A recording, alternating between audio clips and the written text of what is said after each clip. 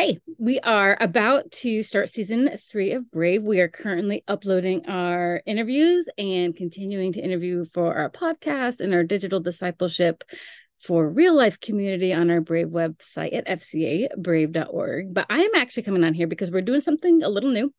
It's called Brave Bites, 15 minutes or less, just me, just my thoughts, just my time with the Lord, and hopefully an encouragement to you. But I wanted to start with this because this morning was kind of my final gut punch that God's like, you need to stop being a baby. Okay, he didn't say it that way, but the nudge was this. First, I was in Galatians, and it's Galatians 1:10.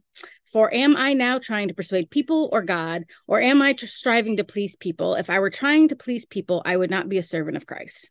And so there it is. The decision had to be made of if I was going to let others influence what I did or did not do, or I think we're all people pleasers to some extent, but I definitely wrestle with the heart of trying to please others, also please Jesus, also make sure everybody's comfortable and happy. And that's just not the way it's going to go. I have been wrestling for probably 2 years with different ideas and things and thoughts, and always felt like I was a little alone in that process. Not alone that people didn't care, but just like maybe I'm being too harsh. Maybe the truth doesn't need to be spoken by me. And with the onset of Brave and the Brave conference that's coming at the time of this recording, I've just been kind of wrestling with motivation and just the realization that things are looking very different for me internally. And what with my heart for not only just young girls and college girls, but for all women of all ages to just to lead and to disciple well and to just kind of take off the cloak of reservation and do what they've been called to do through the power of Jesus and the Holy Spirit, like who we are and what we're created to be, and kind of start stripping away what the enemy has been lying to us all along, and myself included. So part of what I'm speaking on is just the lies that we believe and what the enemy is just kind of subduing us with and what Christ has for us. And they're two very different things, but I think we all suffer from the same casualty of disbelief and who we're really serving and who we're really fighting against. And I think within that, I've just kind of come to the realization that God will do with me what he wants, and to surrender the pieces of me that I have been struggling with and let him use whatever I have to offer, which for the most part, I feel is not much. But then in Hebrews 12:3, for consider him who endured such hostility against himself so that you won't grow weary and lose heart. And I think one of the fears that I've had of just kind of going online and being on social media, speaking in front of people, is that it won't be well received. And whether that's true or not, I shouldn't even really care if it's what's on my heart. So this is just the beginning of what the season is going to look like. We're interviewing a bunch of different girls because I feel different voices need to be heard, but also the Brave Bites podcast and just little bits on our website for whether it be personal use or small group use is truly just what I'm learning in this journey of speaking and teaching and just learning for what God has for me. Because when you teach the text, man, you learn a lot. And it's been revealing to me that I've been kind of a wimp about some things, and I haven't been outspoken because I don't like controversy. And not that I'm looking for controversy, I am not, but I think following Jesus in a culture that is very clearly turning on his teaching and what he has for us, my fight is for the girls.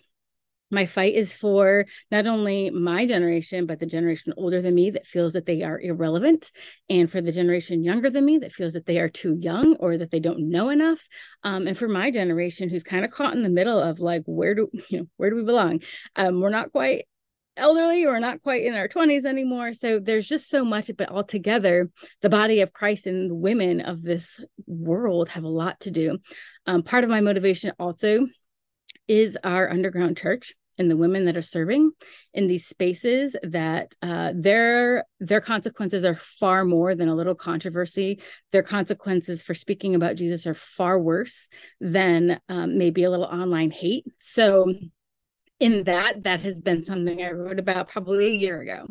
So a year later, I'm finally kind of coming to grips with the fact that I'm not very brave. I'm unbrave. And that's part of the reason I think this is going to be a journey for me.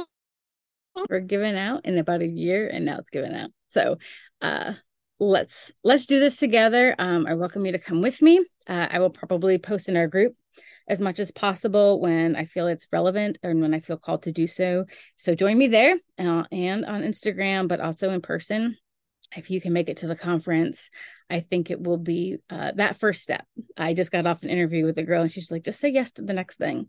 It doesn't have to be a big thing. It can be a very little thing. And if it weren't for some of the conversations that I've watched and had with women serving in countries where they could be killed or sexually assaulted for what they believe and that they love Jesus, who am I to not speak?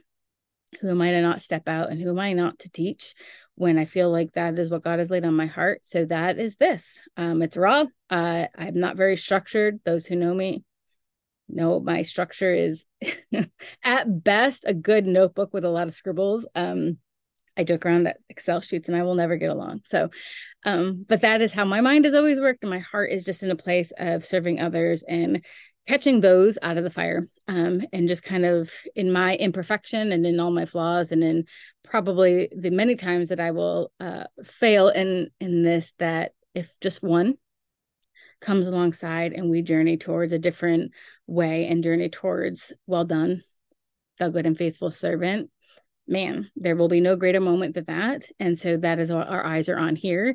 It is not on the circumstances. It is not on the culture. It is not on what we feel, but the truth that abides for us and in us for those who follow Christ. And if I can just be an encouragement, if I can be a little fire starter, then that is what we're going to do. So that is my heart.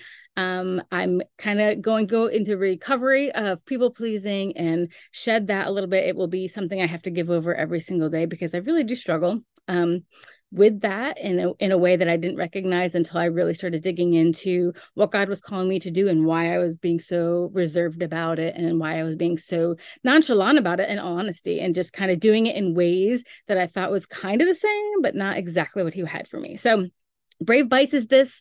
I hope you join us. It'll be short and sweet. And then our interviews with girls will continue. They'll be uploaded to the site within the next month. But again, the conference will be our first step into something brand new. You will not want to miss it with Mo Isom Aiken, listening to her speak. And my dear friend Lexi, she is a gifted speaker and Jesus follower as well. And we've got some testimonies from those around the region. I think you will be encouraged. And man, it'll be a discipleship in action and you don't want to miss it. See you there.